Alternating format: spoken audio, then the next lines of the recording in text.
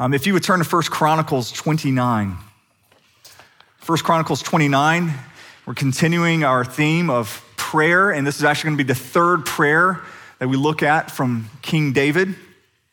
It's a prayer that he prays at the end of his life. It's a beautiful prayer, and we could never have this prayer unless we had last week's prayer from Psalm 51, in which David does a prayer of repentance. David blew it big time often.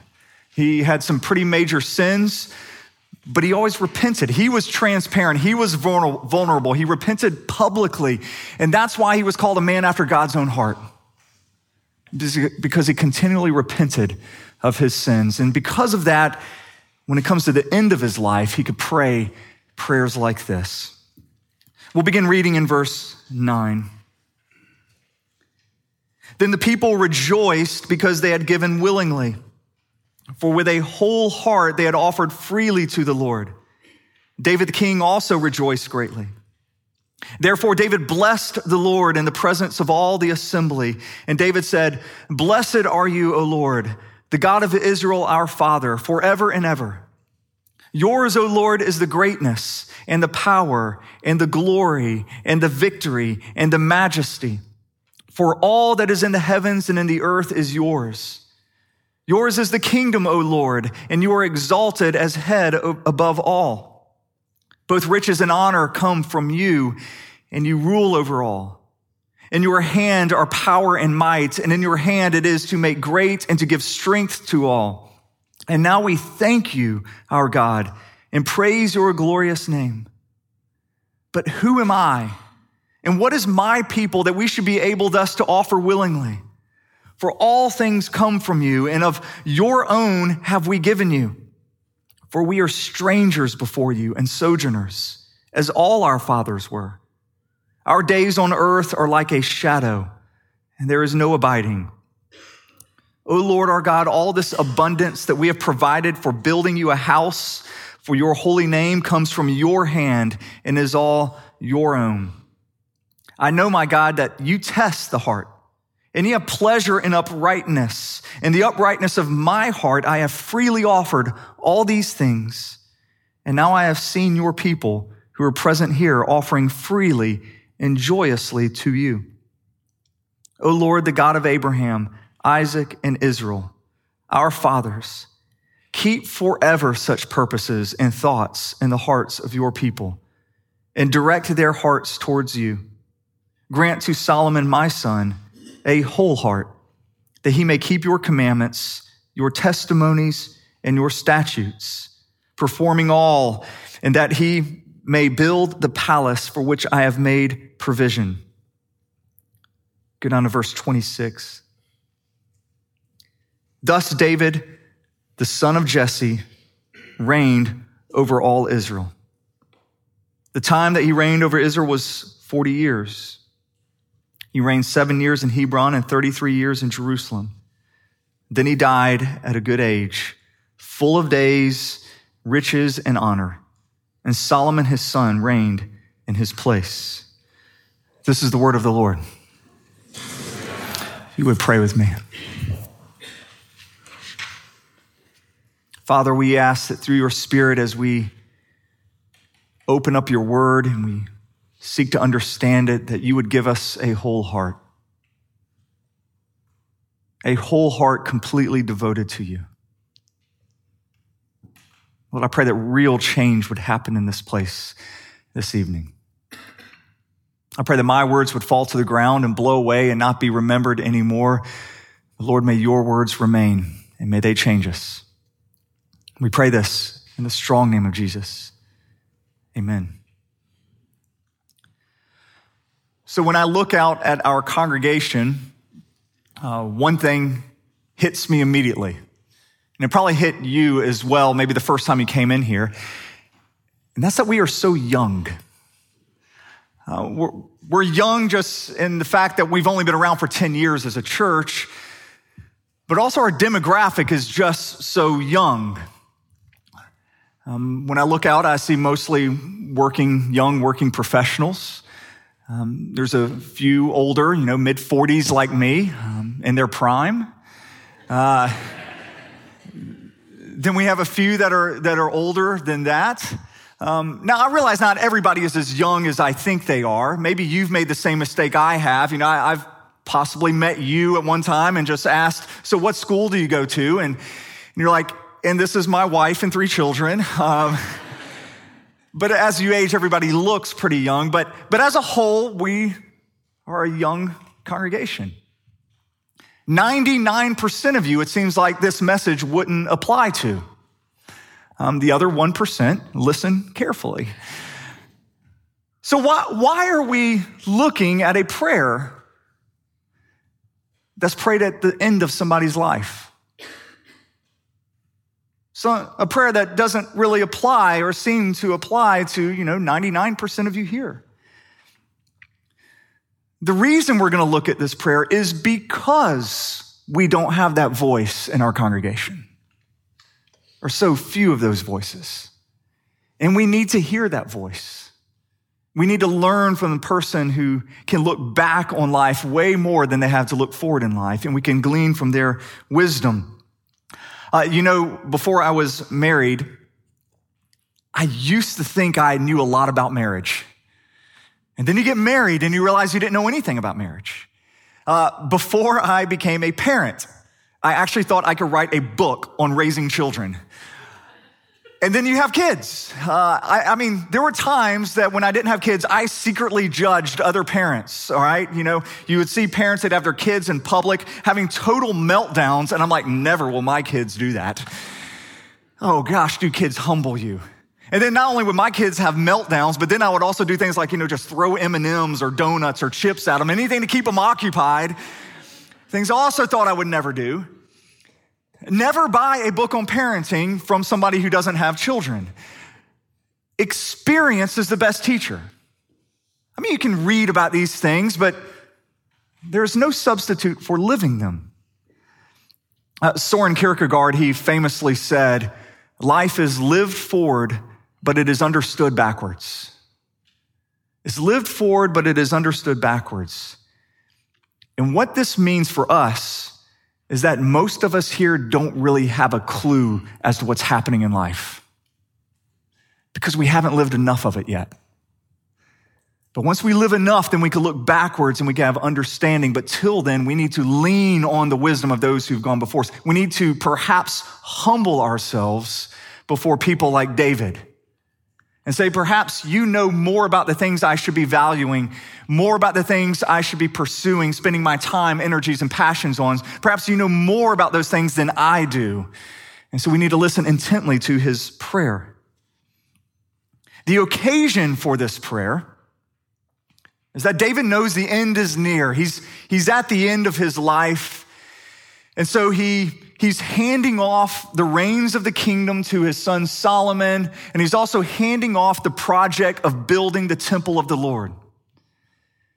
Now, David had wanted to build the temple of the Lord, but God told him no. He said, I'm not going to allow a man of war to build the temple. Your son's going to have to build the temple. And that just tells me right off the bat that even King David, even somebody who loved the Lord like that, would at times have the desires of his heart denied by God.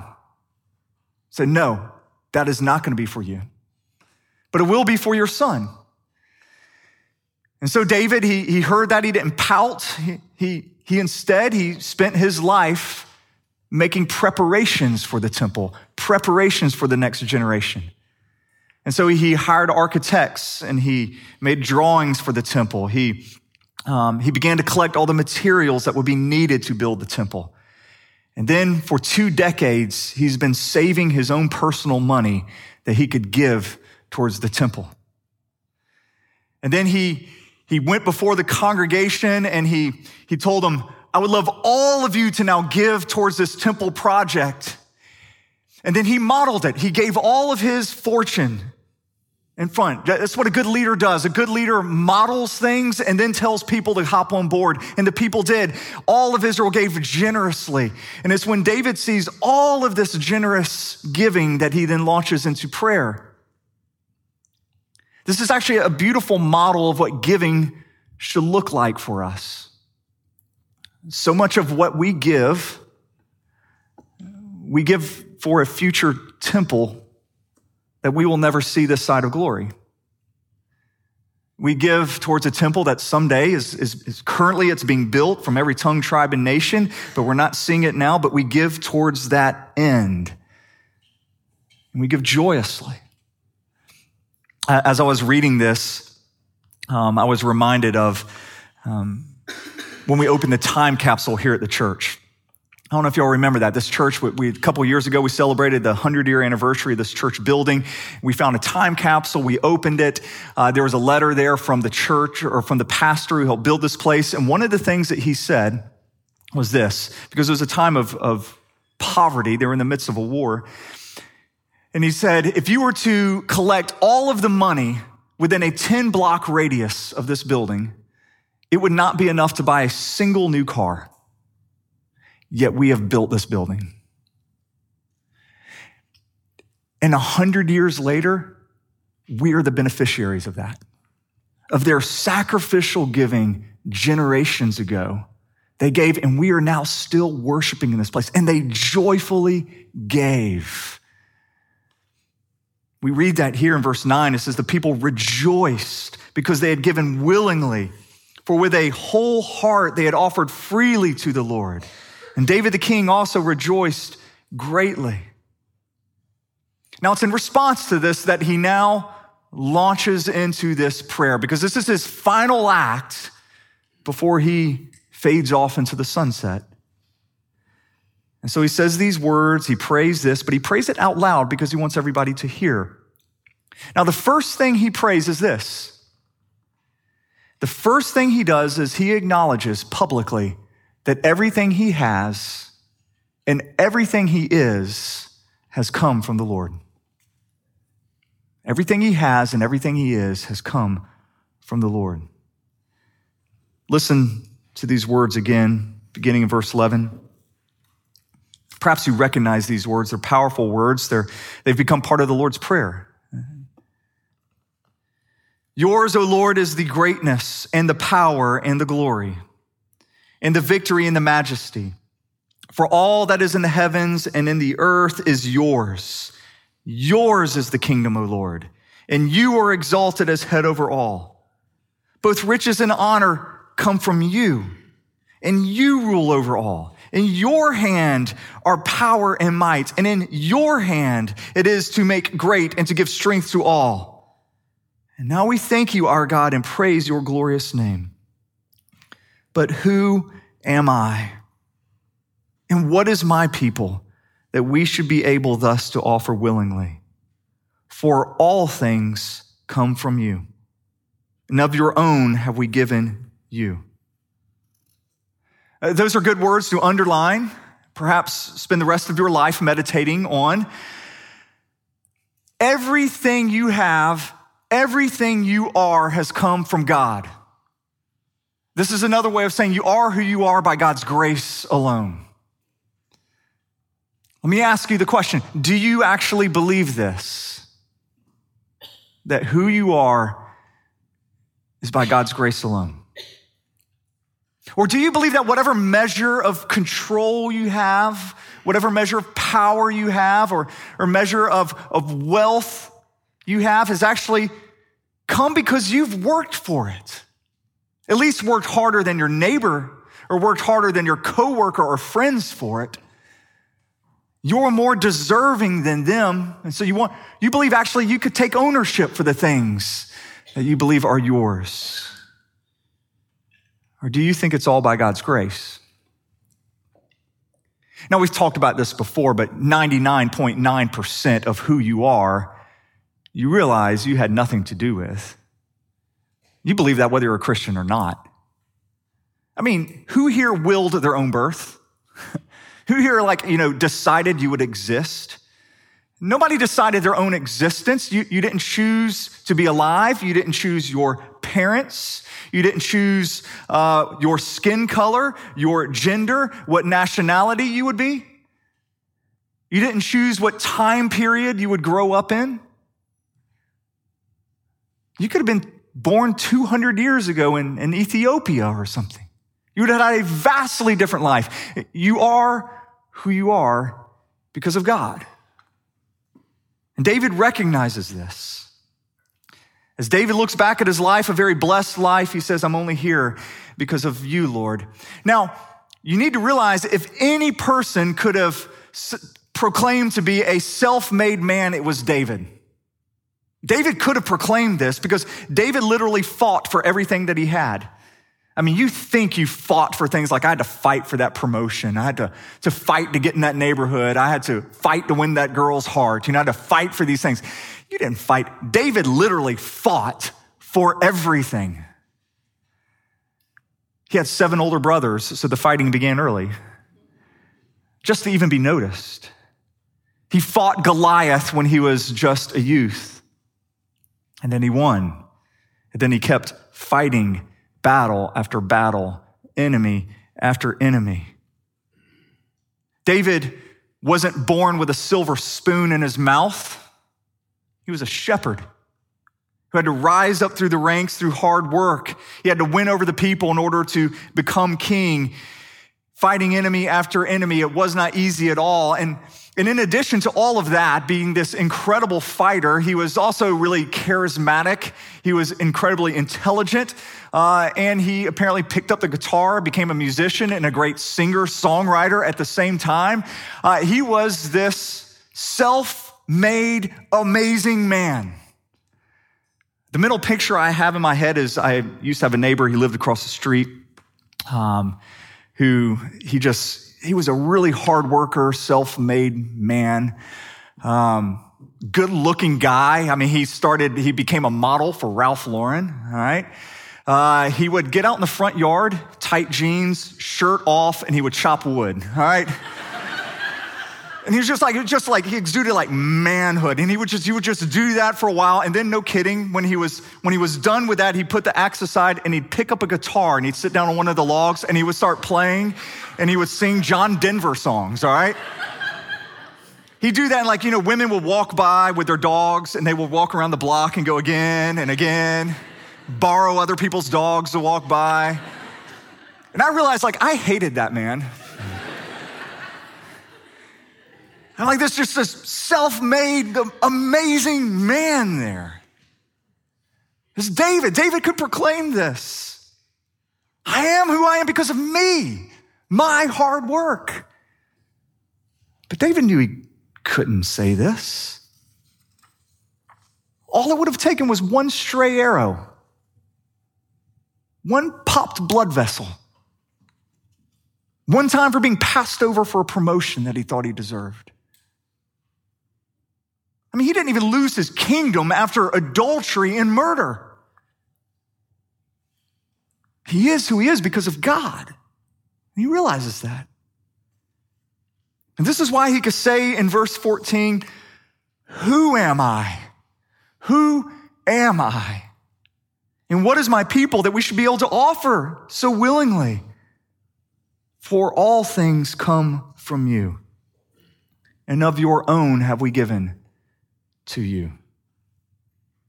Hear me, stewardship is not so much about you giving 10% to the church or to whatever charity. Stewardship is much broader than that. Stewardship is a matter of your heart. It comes from recognizing that everything you have comes from God, and he gives it to you, and you are to never close your hand. Ever. He gives it to you, and you get to give it back to him. Every father understands this come Father's Day. My kids, Father's Day, they go and they buy a tie, and they give it to me. Okay, who bought that tie? I mean, I bought the tie. They took money out of my wallet, they bought the tie, and they gave it to me. But here they are as these kids, and they're just beaming, they're smiling. Dad, we got you a tie. And I'm beaming and I'm smiling that they gave me the tie, but I'm actually giving it to myself. That's our relationship with God. He blesses us. He gives us everything we have in this life. And we, in turn, we have the joy of giving it back to him. And we have this incredible smile on our face as we do so. And he smiles in receiving it. But every gift we give to him is actually just the grace he's given us, returning back over and over. And we spend an entire life of this. So David, he's aware of this. And the next thing that David acknowledges in his prayer is that life is short. Look at verse 15. For we are strangers before you and sojourners, as all our fathers were. Our days on earth are like a shadow, and there is no abiding. So a sojourner, or a resident alien, was a person who lived among citizens but wasn't a citizen. So they actually could not own any property, and they didn't have the same legal protection as the citizens. Now, David saying this is absolutely astounding, because as David is praying this, he owns more property than any other citizen in all of Israel. He has more security than any other citizen in Israel. And yet David is saying it's all a facade. It's all a facade. I am just a sojourner. No property, no real protection. Those things come from God. I remember hearing the author Stephen King. He was speaking at a commencement address. And for those of you who don't know Stephen King, he nearly died at one point. He was walking on the side of the road. He was hit by a van and nearly died. And what he said in his commencement speech was, after he got hit and he's just been laying in that ditch for the longest time, all he could think of was this one thing. I've got a MasterCard in my wallet. And what good does that do me? I've got a MasterCard in my wallet, but what good does it do me? I thought I had all this wealth and all this power, but I've got nothing. And he said this at the commencement. He says, I'm going out broke. Warren Buffett, going out broke. Bill Gates, going out broke. You guys, broke. Not a crying dime. And how long in between? How long have you gotten the chips? I am now aware of time passing by. And in the end, it's just a blink of the eye. That's how long you have, a blink of the eye.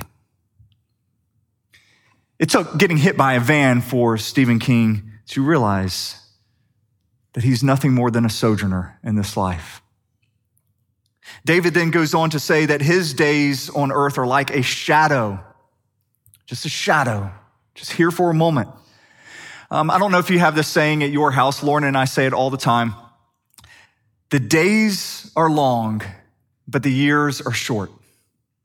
The days are long, but the years are short. There are some days that you feel are never, ever going to end. I don't know if you have those days. Some days it's 9 a.m. to me. By 9 a.m., I'm already looking forward to bed. But you have all these meetings and all these things you have to do between now and then, but the day just seems so long. But then the years are short. I can still vividly remember when my oldest daughter, Caroline, was born. I don't have a good memory, but I can vividly remember that. And I remember holding her for the first time, and she wrapped her little hand just around my finger. It's the other way around now. I'm wrapped around hers. But I remember just looking at just that little hand there, and those little fingers. She is now older than Lauren was when we first started dating. She's been alive for 5,720 days. Yet that seems like yesterday. It seems like yesterday. I remember it so vividly. Time passes by. The days are long, but the years are short. Now, when you're younger, you don't sense that. You don't really believe that. You think you have all of this time ahead of you. Time seems to move slowly. But when you're older, you realize that your life is a shadow. You realize that it's like breath on a cold day, and it's just kind of this mist that goes forth, but then it disappears. I was reading a sermon on this written by the late Bishop Edwin Hughes, and he was preaching a message on this, and it was entitled, "All Things Belong to God." And he actually wrote about something that happened after he preached that. He said a person who was in his congregation, a very wealthy man, had a problem with what he just preached because the wealthy man thought he was a self-made man. And he actually went to the preacher and he said, "Are you saying that despite me working harder than anybody else, and building this business that I have from the ground up, are you saying that this business isn't mine?" And I loved Bishop Edwin's response. He goes, "Why don't you ask me that question 100 years from now? Ask me that question 100 years from now. You come and you go. All the things we think we are really ours, they're the Lord's. He's the one who gives to us. We freely give back to him. And as we freely give back to him, you know what we're recognizing? We're recognizing our mortality, that our days are a shadow, and it was all his all the time anyway. And so David, he recognizes the brevity of his life. The final thing that David prays for is for the future of his people, in particular, the future of his son Solomon. Look at verses 18 and 19. "O Lord, the God of Abraham, Isaac, and Israel, our fathers keep forever such purposes and thoughts in the hearts of your people, and direct their hearts towards you. Grant to Solomon, my son, a whole heart, that he may keep your commandments, your testimonies, and your statutes, performing all, and that he may build the palace for which I have made provision." So here David prays for the people of Israel, and he prays for his son Solomon, that they would know their purpose in life, and that they would do it with a wholehearted devotion to the Lord. That they would know their purpose in life, and that they would do it with a wholehearted devotion to the Lord. Notice what David does not pray for his son. He does not pray that Solomon would have continued health, that Solomon would live a long life, perhaps be able to see his great-grandchildren. He doesn't pray for riches or success for Solomon, doesn't pray that Solomon gets into some Ivy League school, becomes a CEO of some company or becomes a famous author, or he doesn't pray for that. He doesn't pray for fame. He doesn't pray for glory. He doesn't pray that Solomon expands the kingdom more and becomes more powerful. He prays, "God, give my son purpose and a whole heart." Purpose and a whole heart. When he prays that he would have a whole heart, what he's praying is, may his heart be not divided in what it pursues. Maybe you have a heart that doesn't think it has to do everything in life, but instead has to do the one thing that matters, loving you with all your heart, soul, and strength.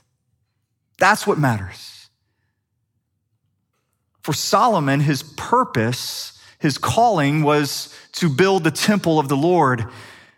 Here it's translated as palace, but what David is referring to is the house of the Lord, or the palace of the Lord, or the temple of the Lord. And what David wants here, what he desires, is that not just Solomon is a good, morally upright person who works really hard doing this task, because he realizes that if he's just a morally good, upright person working hard, doing what this calling, it'll all be empty. It will all be vanity apart from having a whole heart.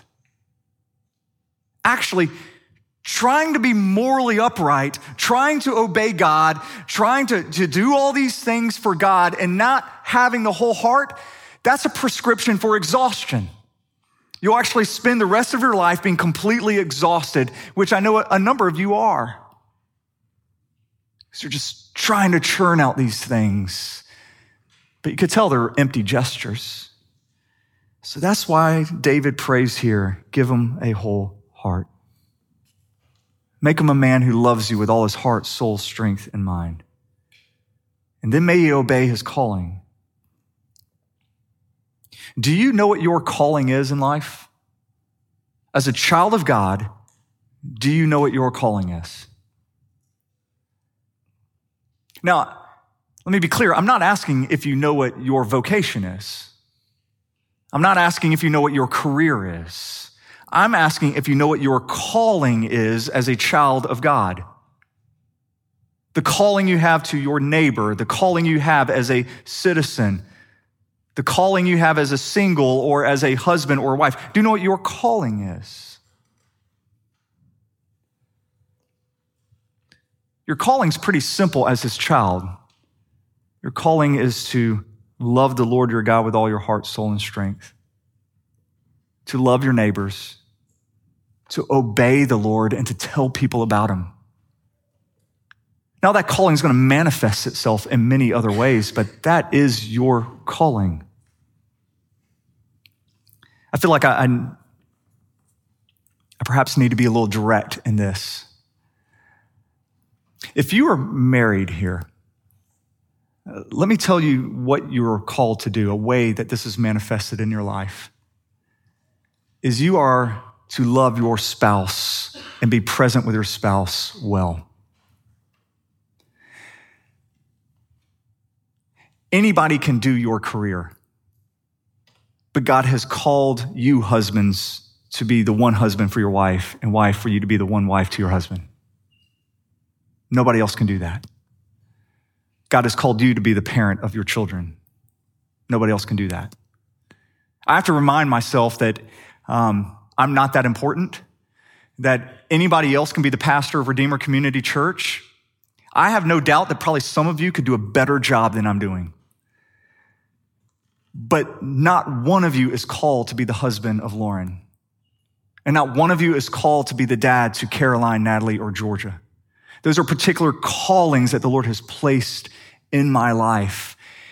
And I need to, in loving service to him, obey those callings.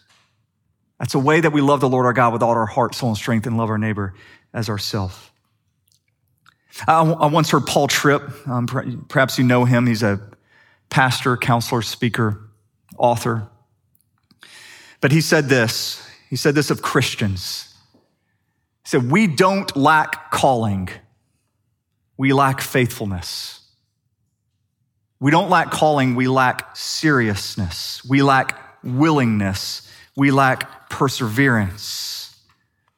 And if I might add to that, I would say we lack courage to actually value the things that God values, even when the world doesn't. But we certainly don't lack calling. There's going to be a day for some of us are going to have a severe trauma when it comes towards the end of our life. And I'm not talking about the trauma of whatever, physical suffering you might have. The trauma is going to be this: regret. It's going to be you wrestling through the regret of knowing that you spent much of your life valuing things that at that moment, as you near your death, you realize had no value. And that's going to come crashing down on some of us. What we value at the end of our life needs to be what we value now, during our life. And God's the one who tells us what we should value. And it's him. Wholehearted devotion to him. Can I just ask you the question? Are you going to listen to David's prayer? Will you listen to him? It's not a prayer of sorrow. It's heavy, but it is not a prayer of sorrow. David is rejoicing as he is praying this prayer at the end of his life. He's full of joy, acknowledging everything I have has come from you, God. I can't believe I get to do this. It all comes from you. Yes, my life is short. Yes, it was temporary, but in this time, I have the joy of giving to you this way. And then he looks forward and he's like, oh, can my child know this? Can you give him wholehearted devotion to where he would fulfill his calling? I would ask, would you pray those things with David? Now, I realize that there's going to be a temptation for a lot of us here to, we hear these words and we're like, all right, I've got to do better, carpe diem, get out there, seize the day, I'm now going to be wholehearted. I'm now going to follow the Lord, and that's great. I encourage you, get out there, you go for it. You're going to fail, but go for it, all right? The reason you're going to fail is because you can't create in yourself the heart needed for this. This doesn't come from just pulling up your bootstraps and saying, I'm going to do this. This wholehearted devotion comes from the Lord who gives you a new heart. That's why David last week in repentance said, Lord, create in me a clean heart. Give me a new heart. And now David here is praying, now that I have this clean heart, can you move it into a wholehearted devotion towards you? God is the one who does these things in our hearts. It's beyond our abilities. If right now you were to leave this place and you were to give me your absolute best, it would fall far short of what God requires. Your absolute best. You cannot live the life you were meant to live. But the good news of the gospel is this: Jesus has lived that life for you. The perfect life that you were supposed to live, Jesus has lived on your behalf. And Jesus, he died on the cross paying for your sins. At the cross, he has forgiven every sin that you've committed in the past and every sin you will commit in the future. And in his resurrection, he has now given you new life. He has given you a new heart. A heart that can love him with all of your heart, soul, and strength and be wholehearted. That's our hope. Our hope is in Jesus and what he has done and not in what we do. So would you trust wholly in him?